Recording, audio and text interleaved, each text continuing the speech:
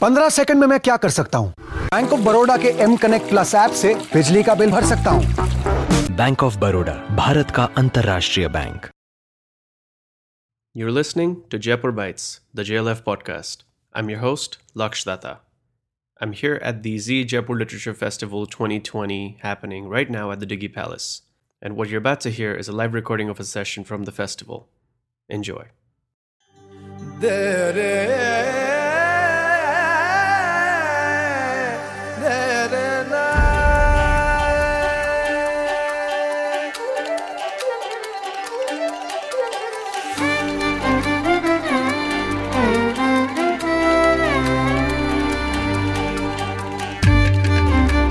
I've had the pleasure of meeting your mother, and I wonder if you could start off by reflecting on how she shaped your life, your career, and your approach to politics too. Actually, all of those apply more to my late father, unfortunately. My mother is a wonderful person. I think the most significant quality of hers that I sort of remember growing up is her complete restlessness, and as I called it in one of my dedications of a book to her, her divine discontent. Nothing I ever did was good enough. Yeah. And that may, with some kids, work badly and lead to some sort of rebellion, but somehow in my case, it just kept inspired me to keep trying harder and working harder. So to that degree, I will have to admit her most profound impact was on that, the sense that whatever you did, if it wasn't good enough, you needed to try and do better and keep at it. My father, however, was a man very much ahead of his time. He was sort of came from what they call a good family that had fallen on hard times. His own father died when he was 10. He had to walk 8 kilometers to high school barefoot to get himself an education. Was a proud nationalist. At age 12, he led a march in his home village against the British during the Quit India movement.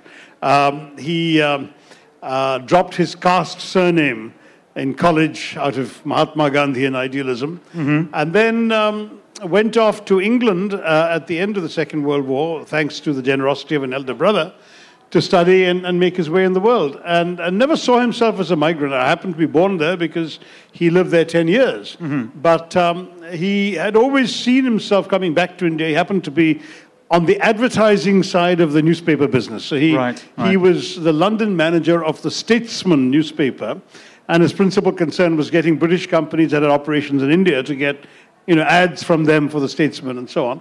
And he was waiting for some Englishman to retire because all the India-based managers were Englishmen. And when the Englishman who was manager of the Bombay office retired, my dad applied, came over. And so I grew up in India from about 2.5 after being born there. And at the same time, imbibed my essential attributes and values, I would say, from him. He was very liberal, and that stayed with me, including on personal choices that are quite astonishing for someone of his generation in the Indian context to make. Because I have people of my generation who have not been so kind to their children. I was inconveniently good at taking examinations. So I kept coming first in subjects that I didn't particularly care about. And when we had to stream in high school, for example, and you had to choose between science and humanities, and I opted for humanities, my teachers were so upset that they actually summoned my father to school and said, "This is our best science student, why won't he take science?" And my father, who like every middle-class Indian parent wanted me to become a doctor or an engineer, was horrified and said, "Why won't you do that?" And I said, "Because it doesn't interest me." And he said, "But you're first in class in science." And I said, "I'm first in class in pretty much everything. But the fact is that you asked me the day after the exam and I'll have forgotten whatever I wrote. Whereas you ask me about literature or history and I'll tell you more than I've studied for the exam and more than the school has taught me."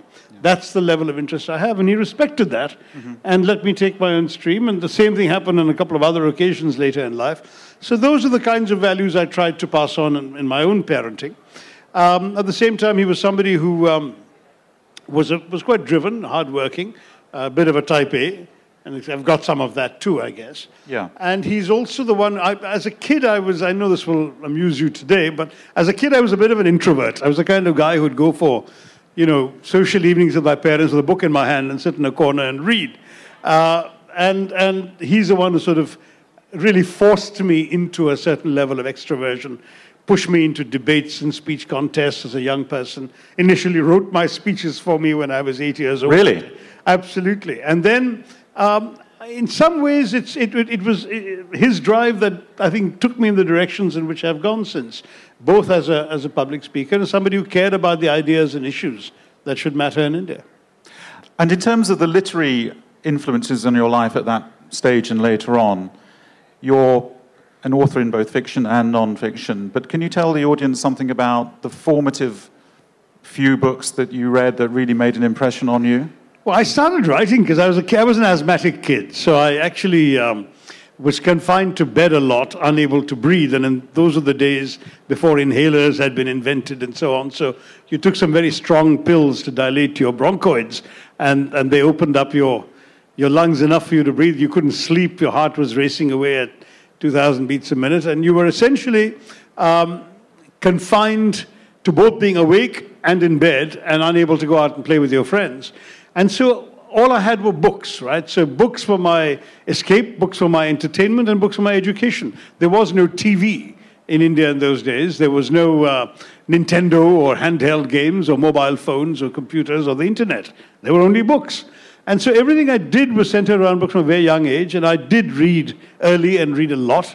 Again, inconveniently so, because if my parents took me to a library, the chances were that I would finish the book in the car on the way home in Bombay traffic. So then what could I do? So I started writing very derivatively, right, along the lines of what I was reading. So I read all these Enid Blyton, Famous Five and Secret Seven and so on. So I invented the Six Solvers, who were Indian kids having adventures very much like the English kids in her books.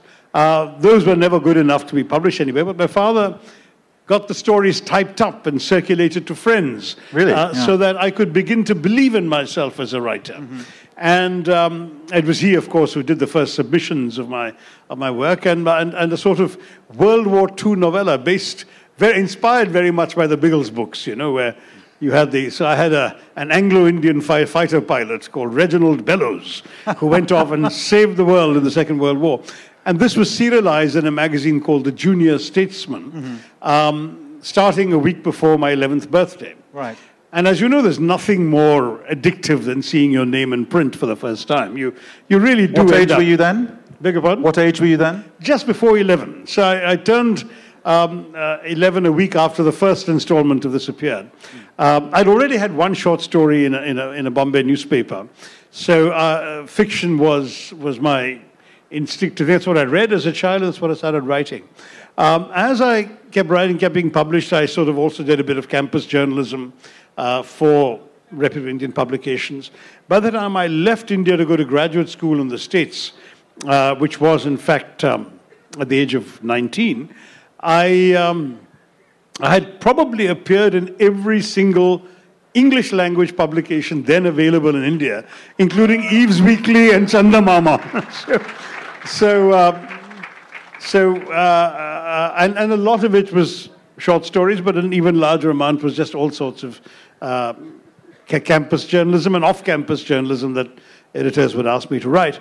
And indeed, I'm rather proud of the fact that those days there was a rather prestigious award which many of today's big names had competed for in those days. I don't think the award exists anymore, called the Rajika Kripalani Young Journalist Award, which was given to the best Indian journalist under 30. And in my first year away in America, I was startled to discover that I had won that. And so my father went off and collected it for me, and I felt he deserved it. So you collected it in absentia for you? Yeah. Great. I note that you've got a contribution in a forthcoming book, Notes from the Hinterland. Now, this is a book which brings together, with a focus on India's small towns and villages, which have inspired its finest writing.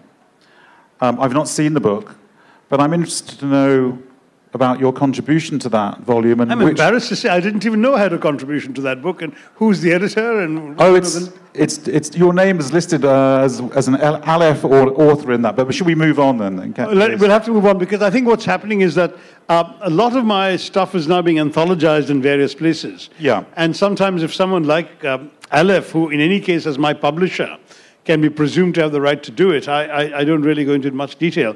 But now that you've told me, I will look out for this book. Yeah, I recommend what it. I've done on it. But the hinterland deserves to be noticed and written about, particularly in English. Yeah, I quite agree. You're commonly described as sort of lazy journalistic shorthand as a Renaissance man. I'm interested to know which era from Indian history would you compare with that great cultural and intellectual efflorescence in Europe? Where would you like to have trod the halls in previous years in Indian cultural life? That's an interesting question, because the answer clearly is not the present, where in any case I don't know about Renaissance man, because I probably, all the politicians think I'm an intellectual, all the intellectuals think I'm a politician, so I'm not sure that I actually win out in either world. But the truth is that there were great eras, obviously the famous 9 jewels of Akbar's court, who included the brilliant poet and warrior Birbal, who was also the object of many wonderfully amusing stories, or conceivably the Indian nationalist movement, the last generation that won us our independence, and most of them survived on to the first years after, were giants. I mean, there were just so many people who in any era would be considered to be exceptional in all sorts of ways. I mean, if you read Nehru's work, and I know that you're going to think, oh, a congressman would say that. Actually, I started off as much more of a critic of Nehru. So when I wrote the biography of him in 2003, I read everything he had to say and everything he'd written. And I was just awestruck by the man's mind. Some of the finest political prose in the English language in the 20th century was written by Jawaharlal Nehru in prison. And it's something that I think we've allowed ourselves to forget here. There's just some extraordinary talent out there whom we only know in very limited context and as part of very narrow political agendas. Okay, and moving on from that,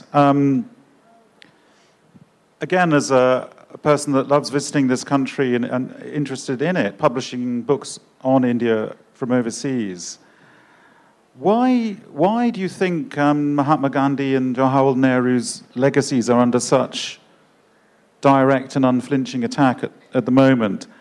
I mean, we British, I think we now hold our hands up about our shameful colonial past, but we're genuinely mystified by the treatment of Gandhi and Nehru today. And is this not squandering one of this country's greatest assets in terms of its soft power and its cultural legacy? Absolutely, but it's because those who've come to power now have come from a very different political tradition. See, in the nationalist movement, there was one big split everyone knows about, the split that led to partition. And that split was not about ideology, it wasn't Marxist versus capitalists, it wasn't about geography, it wasn't northerners versus southerners, it was about one simple question alone. Should religion be the determinant of nationhood? Now, those on the Muslim side who believe that created Pakistan. That was the idea of Pakistan. And the vast majority on the Indian side, the very, very vast majority, led by Mahatma Gandhi, Nehru, and many other followers, said, no, religion does not determine our identity, does not determine our nationhood. We have fought for the freedom of everyone. We'll create a country for everyone. And they wrote a constitution that embodied that. Now, who, in what remained of India, rejected that constitution? It was the Hindutva movement, which, starting from Savarkar's first definition of it back in 1922, where he said, Hindutva was, as you know, a Hindu was somebody for whom India was his Pitra Bhumi, the land of his ancestors, and his Punya Bhumi, his holy land. So, by that definition, Hindus, Sikhs, Buddhists, Jains filled both categories, but Muslims and Christians did not. Nor did Jews and Parsis, but Jews and Parsis were considered to be welcome guests, model minorities, whatever. But Muslims and Christians did not. And the Hindutva movement explicitly rejected the constitution. In my book, Why I'm a Hindu, I've quoted at length in their own words the writings of Savarkar, of M.S. Golwalkar, who was the longest-serving Sarsang Chalak of the RSS from 1940 to 1973, and of the man who Mr. Modi has hailed as his ideological mentor and hero, Deen Dayal Upadhyay, who was Secretary General and later President, briefly, of the Bharatiya Jan Sangh, the forerunner of the BJP. And these were the folks who actually agreed with the Muslim idea that religion should determine nationhood. Except for them, it was a different religion that should determine nationhood. So in the sort of historical canon, the first advocate of the two-nation theory was actually V.D. Savarkar as the head of the Hindu Mahasabha, who called upon India to recognize Hindus and Muslims as two separate nations 3 years before the Pakistan Muslim League passed the Pakistan Resolution in Lahore in 1940. Now, I give you this background just to say that when you ask why is this demonization happening, it's because they actually said this constitution should be torn up and thrown away. They gave two objections to it. The first, that it was created by Anglophile lawyers, full of imported ideas and written in the wrong language, English, all of which was true, and therefore the only answer one could give is, so what? If you can get good ideas from anywhere, why shouldn't good ideas, as the old epics say, fly to us from all directions?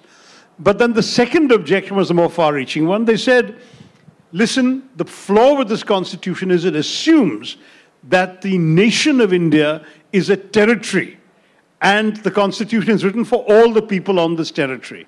Wrong, they say. A nation is not a territory, it's a people, and the people of India are the Hindu people only. So that was the argument that they advanced.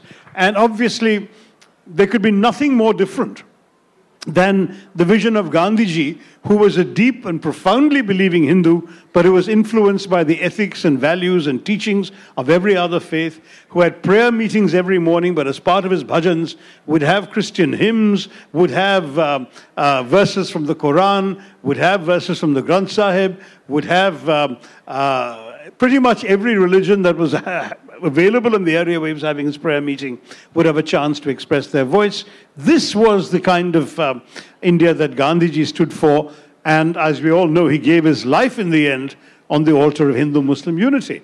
He was killed by a former member of the RSS who believed passionately that Gandhiji was putting Muslim interests ahead of Hindu interests, which makes Gandhiji the first significant martyr to the Hindu-Muslim divide that the British had so assiduously cultivated for 100 years.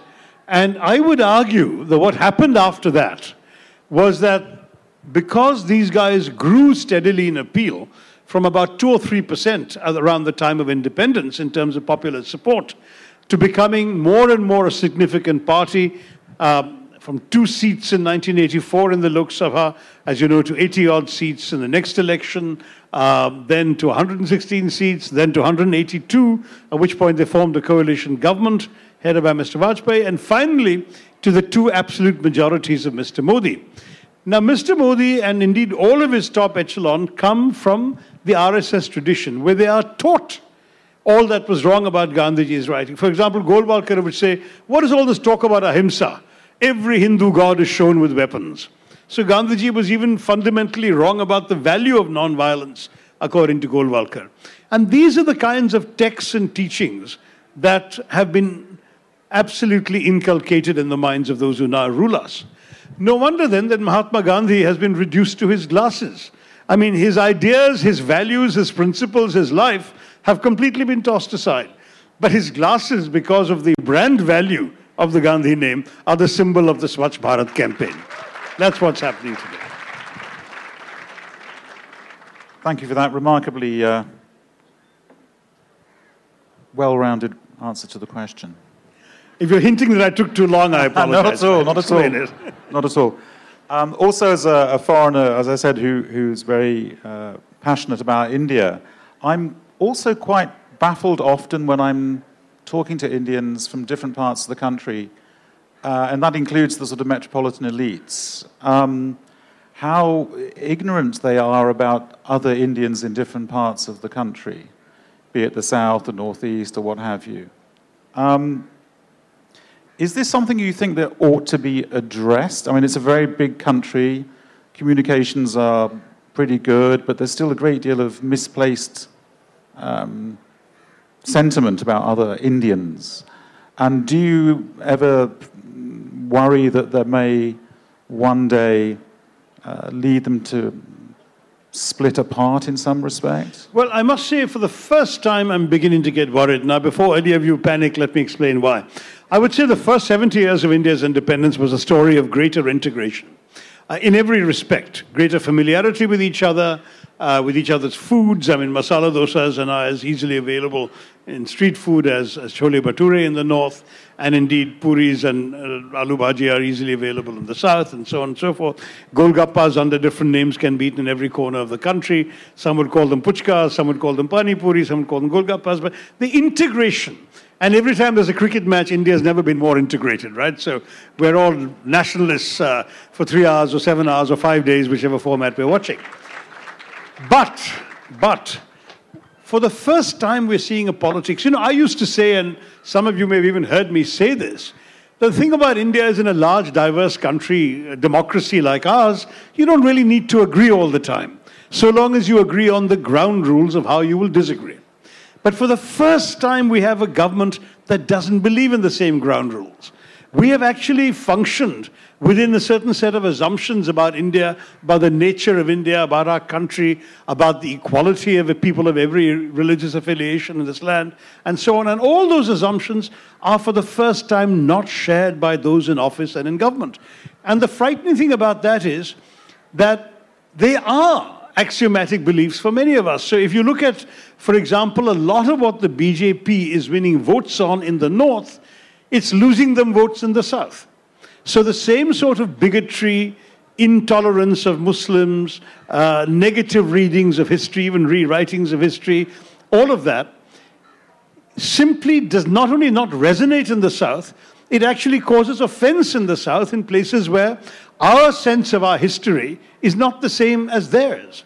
So many of the BJP leaders manifest a historical chip on their shoulder about Muslim injustices and depredations as they see it over the years. And for example, coming from my state of Kerala, Islam came peacefully in the lifetime of the Prophet through traders and travelers who had been trading and traveling for 1,000 years before the Prophet Muhammad was born.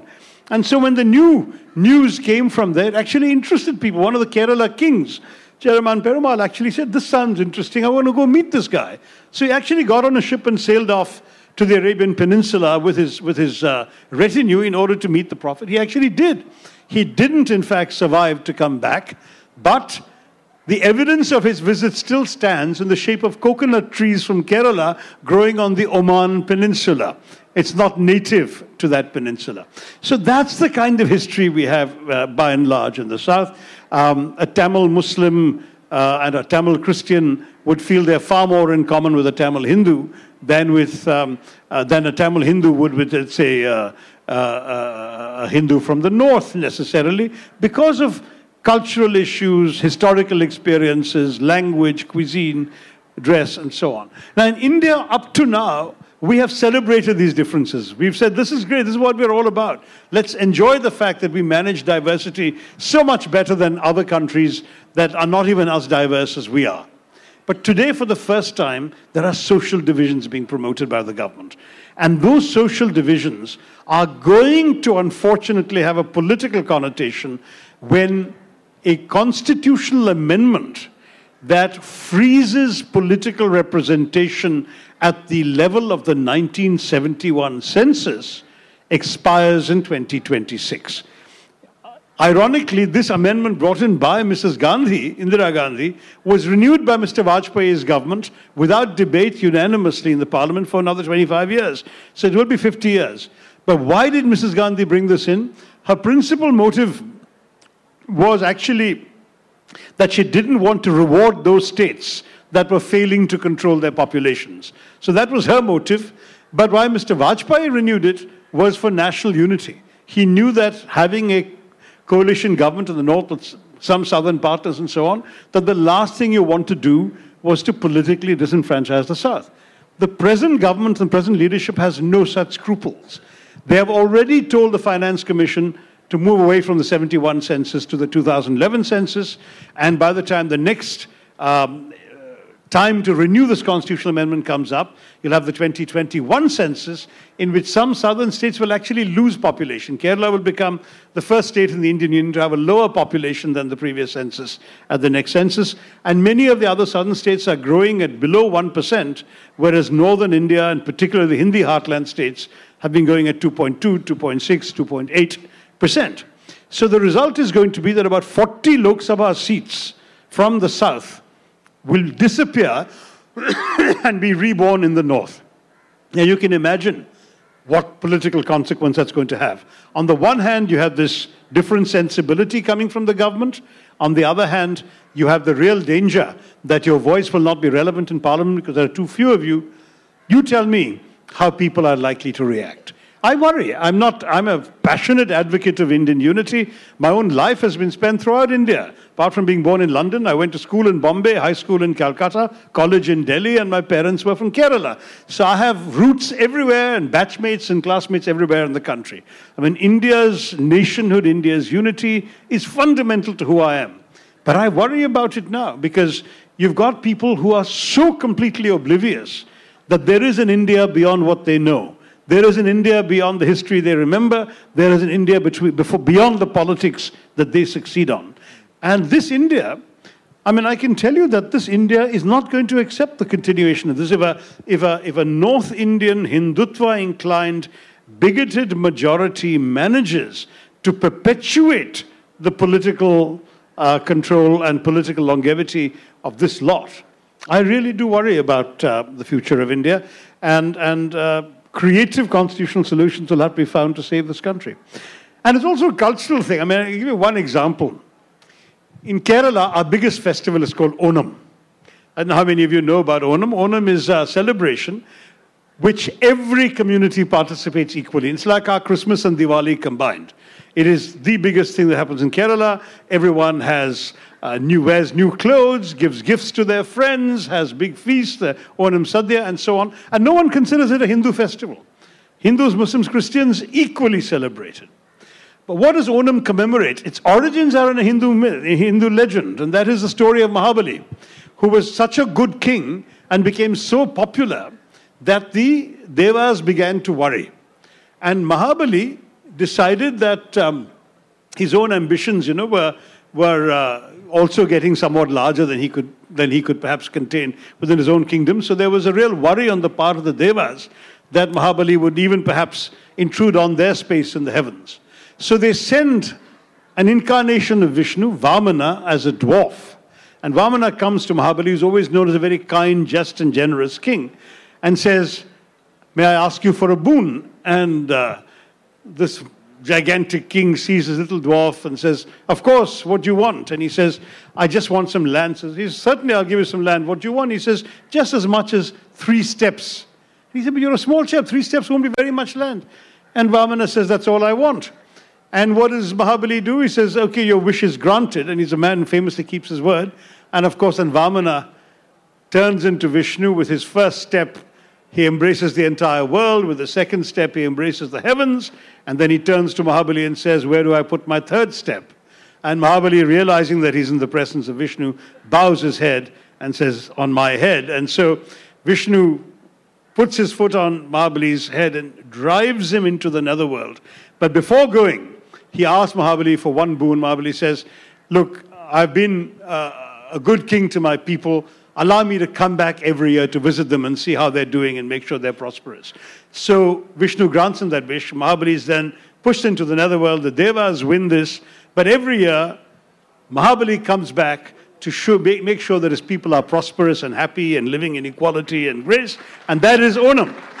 So Onam we celebrate very much like a sort of secular Christmas for a Westerner, as an occasion for joy and celebrating prosperity and happiness. What does Mr. Amit Shah of the BJP do 2-3 years ago? The eve of Onam, the day before Onam, as a good North Indian who likes to commemorate every important Hindu festival, he tweets, "Happy Vamana Puja." Can you imagine? Vamana is the man whose unjust action led to the loss of this greatest, most popular king in Kerala. And we are celebrating him when he returns for one day of the year. And the BJP is saying, Happy Vamana Puja.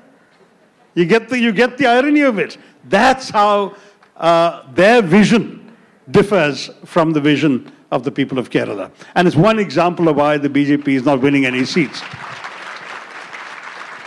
I don't know if the audience is aware, you may have seen on social media or TV that Shashi recently put a toe in the form of stand-up comedy. But I'm immediately going to disappoint you because I'm not going to ask him to do some stand-up comedy. Sit down, tragedy. Sit down. That's just a lead in to ask him, is there still a place in the Lok Sabha and other political arenas of debate in this country for good-natured political humour? Because it's said in Westminster that Labour and Conservative politicians can knock blocks off each other in the chamber and then go for a beer or a cup of tea, and many are close friends outside the chamber. Is the consensual side of political engagement in this country still a thing? It used to be. It used to be people had good friendships, even blood relationships or marital relationships across the political divide. Today, it's much, much less true. There's Really? a bitterness to the partisan edge of politics today, which I think is most unfortunate, and particularly amongst the two principal parties. There's a level of unpleasantness that makes true friendship very, very difficult indeed. Some of the smaller parties still can reach out to each other across political lines, but we are seeing a situation in which, while civility might be maintained by some, there is now a sort of Manichaean element. Everything is black or white. If I say anything even reasonably appreciative of something the government has done, immediately the stories are, Tharoor is going to join the BJP. I mean, because the assumption is he can't possibly sit where he is and see any merit in anything these guys are doing. Today, I don't see any merit in what they're doing, but there was a time when I still had hope, as some of you did, and it became almost impossible to express that.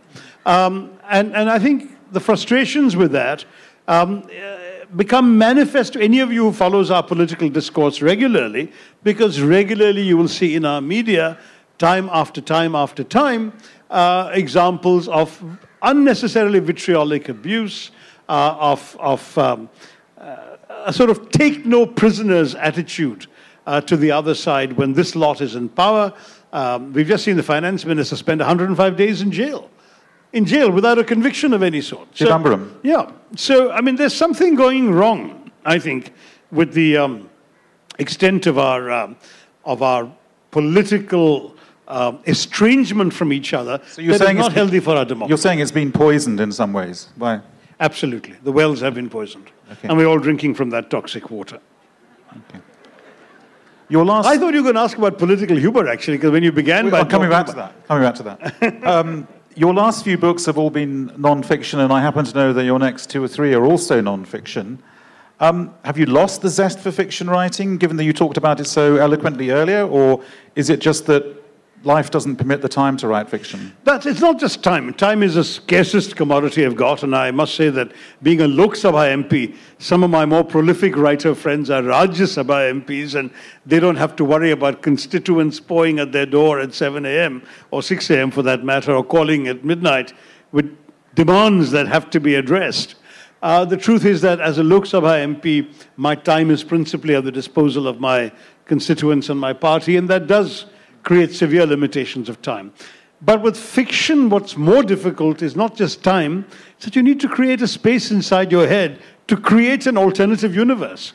A universe whose dialogues, characters, events, incidents, and so on are as real to you while you're immersed in that universe as anything that you're actually living or experiencing in your daily life. Now, that becomes very difficult because you create, if I can borrow my friend Amitav Ghosh's words, a glass palace, a palace of illusion, if you like, in which you can inhabit at least for a few hours a day to maintain that continuity. But when you're in a profession which can interrupt that regularly and often does, and drags you off to other kinds of things... Let alone the media interrupting you. And let alone the media interrupting me. The result is that you too often come back and find cracks in that palace, or the glass palace altogether shattered, because you can't keep returning to a world of make-believe in which you have not been living for some time. Whereas with non-fiction, what you can do is to actually go back to what you began to write. You may have been interrupted, not being able to touch it for 6-7 weeks, but by just reading what you're writing, the train of thought, the logical argument, because it's after all your own mind that's at work, will come in rather than your imagination at work that needs to be sustained. So I have several sort of half-begun or even more than half-begun novels that I have abandoned on my laptops or my desktop, rather than actually books that ever saw the light of day. My last novel was 2001, Riot, and since then it's been nothing but non-fiction. I think one day it's quite possible that the voters will return me to the world of literature, and then I'll have a chance. Perforce, you'll be back to writing fiction. Okay. So, Shashi, you are unquestionably a major celebrity in this country and globally too, and a highly charismatic individual. Thank you. You're also, of course, a politician. Could you reflect on the nexus in this country between celebrity and politics? Actually, in all fairness, I think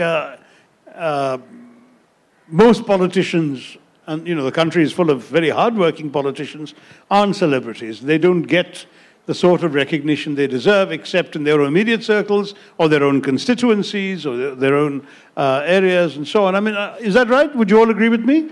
I mean, many of you would not recognize your local MP, perhaps. And certainly there was a time when, not that long ago, when in fact the election posters didn't even carry the pictures of the candidate. But the fact is that now you are looking at an India which is more personalized in its politics, so individuals do get a chance to make their mark and shine up. I would argue, however, what's curious about this phenomenon is that ours, unlike the American system, is not supposed to be about individuals. It's supposed to be about parties. It's a parliamentary system.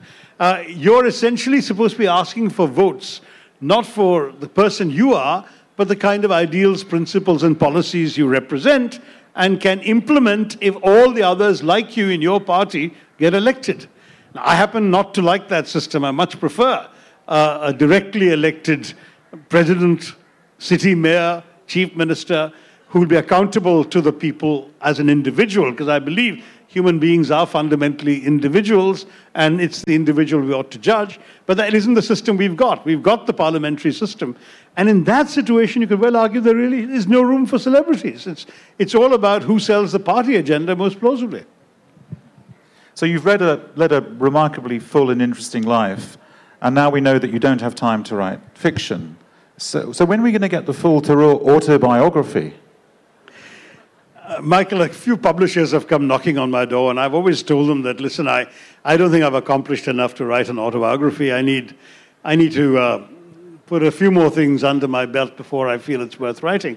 I admit there are interesting things about my life that are worth telling, and once in a while I regale people with anecdotes, but I don't actually write them up very much. And the big danger is, of course, that as you get too old, you might actually forget some of the more interesting things you've done. So at some point I will be tempted, but not yet. And no chance, borrowing from something I heard Sanjay Roy say to you earlier, no chance of Shashi Tharoor slowing down, retiring? No, I think what Sanjay very kindly was saying is don't attend too many other literary festivals. Come to Jaipur, but slow down elsewhere. Slow down elsewhere. Okay. No, the truth is that Jaipur was the first. I wrote a column in the Times of India, I think, or the Hindu, sometime in the first 5 or 6 years of the century, lamenting the fact that there were no literary festivals in India and talking about the ones around the world that attended and what fun it is for the audience, for readers, for writers to get to know each other, to create a sort of community of writers. So I'd written about that. And then within about 3 years after that, JLF came into being. I missed the first one, but I came for the second JLF, and I think there were about 150 people sitting in chairs on this front lawn, and that was the best turnout they'd had. It really was a different era. But now, the country has witnessed a proliferation of literary festivals. Almost every second town has a literary festival, and the problem is most of them are in January. So I have been hurtling around a bit too much this month, and that's what Sanjay was referring to. But it's in some ways a good thing, because if literary festivals become a way of keeping books and reading alive in an era when there are so many other distractions, then I think something worthwhile is accomplished through them. And going back to the earlier comment, which elicited a big audience response on your stand-up comedy, Is there room still for humour in political life in India? The short answer is no, which is why, when I did this stand-up comedy thing, a lot of my staff were extremely nervous. There's a thin line between being courageous and being foolhardy. And the big worry is whether I might trip over the line and fall on the wrong side. I think I got away with it. But generally speaking, my experience about humor in politics is in India, it doesn't work. I mean, many of you are familiar with the big mishap I had in my first few months as a politician in this country when the government declared an austerity drive, and a journalist who turned out to be later a pro-BJP journalist wrote to me on Twitter saying, "So, Mr. Minister, does this mean you will travel cattle class?" And I having come from 30 years odd abroad, where cattle class is a routine term, is not meant to insult anybody, is meant to insult the airlines for herding us all in like cattle. I replied, thinking that since he used the phrase and I knew the phrase that everyone knew it, I replied, "Yes, I'll travel in cattle class out of solidarity with all our holy cows." But thank you, I'm glad somebody found it funny. The vast majority of India did not. I got on a plane and went off on an official visit to Africa. I was minister in the External Affairs Ministry at the time. And the dung hit the fan here. I mean, literally, it was front page news for 3 days, saying that I had demeaned and insulted economy class passengers. Every sort of socialist politician in my party stood up and demanded my head. The chief minister of this state asked for me to resign. I mean, the whole thing was just, now, of course, I mean, the whole thing got diffused when the prime minister, no less, told a gaggle of journalists, for God's sake, it was only a joke. And that somehow pricked the balloon, and that was the end of that. But for 3 or 4 days, this dominated coverage, and I realized the wisdom of Shakespeare's old line, going back, 400 plus, 500 years now, when he said that the success of a jest lies not in the tongue of the teller, but in the ear of the hearer.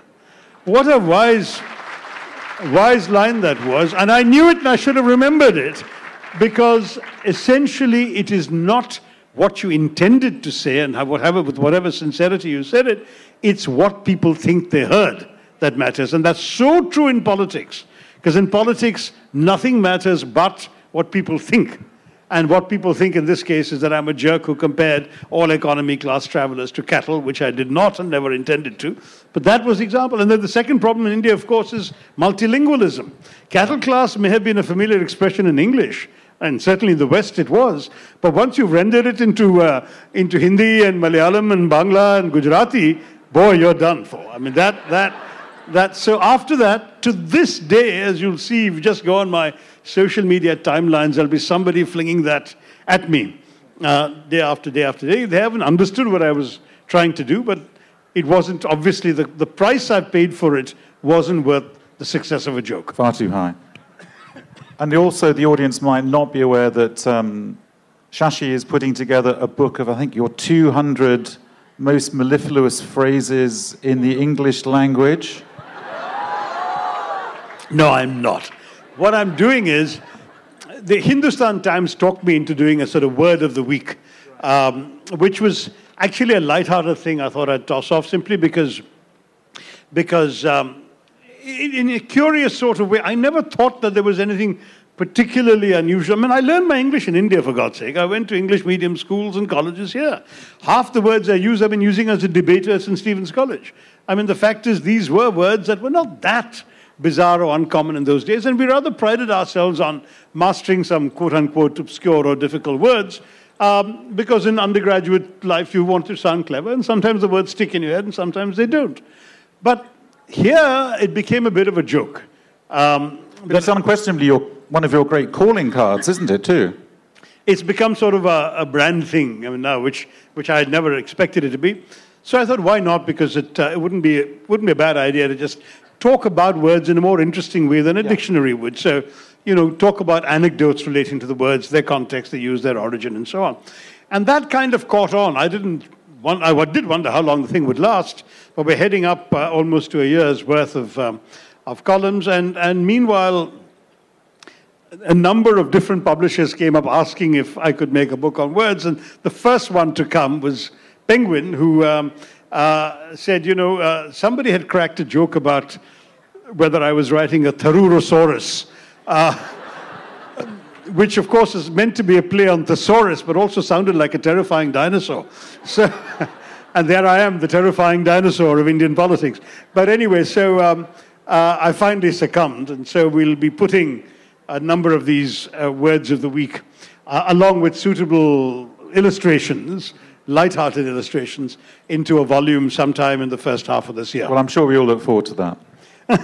Well, it's the kind of book that people should keep in their bathroom and dip into once in a while, you know. Might be a good cure for you-know-what. But anyway.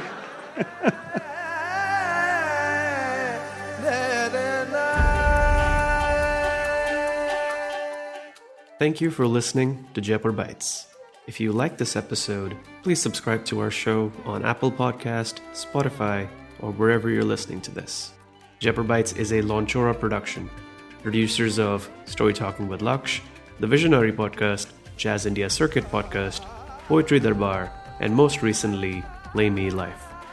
All our shows are available on all major podcast apps. Once again, I'm your host, Laksh Datta, and thank you for listening.